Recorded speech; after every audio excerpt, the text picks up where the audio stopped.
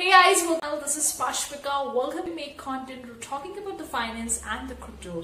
We're going to talk about how to set the money or budget for the upcoming new year because we are about to end with the 2022 soon. We're going to start with 2023. So how to set the budget so that you won't run out of the money and also you don't overdo your shopping budget or whatever budget you're setting, and also keeping your finances in good shape. So let's dive in. You could very well grab the finance planner workbook bundle that will going to help you plan your finances. It's a PDF download. You can download it, you can fill it out. The link is in description box below.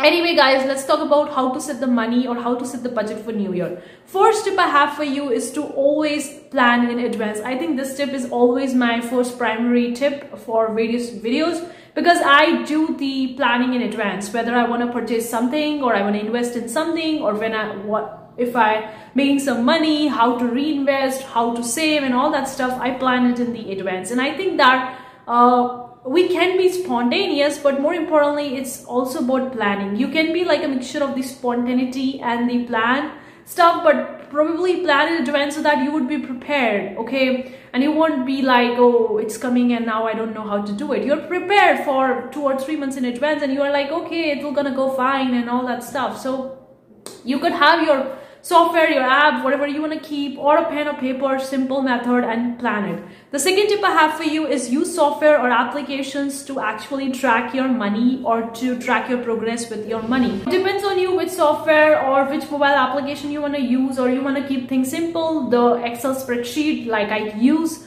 or Google Sheets, or you can have a piece of paper and you can plan it that as well. It entirely depends on you, whatever method you choose.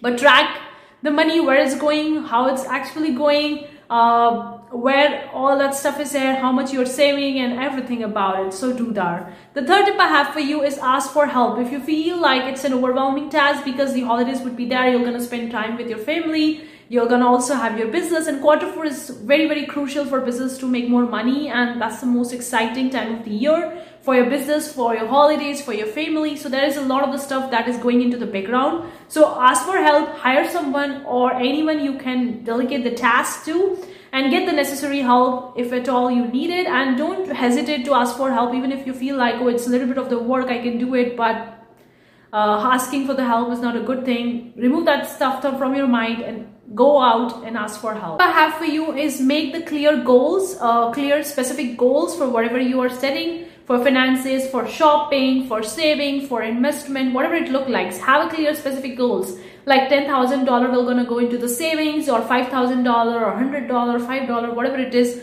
or I'm gonna purchase $1,000 of the Christmas stuffs or something like that. This is just a random example, but be specific and just actually do the stuff that this is much I'm making and this will going to go here, and this will going to go into the savings. So you're setting the clear-cut specific goals, and then you could actually think about the 2023, that beginning of the 2023, the Q4, and I'm going to be focusing on this particular task for my business.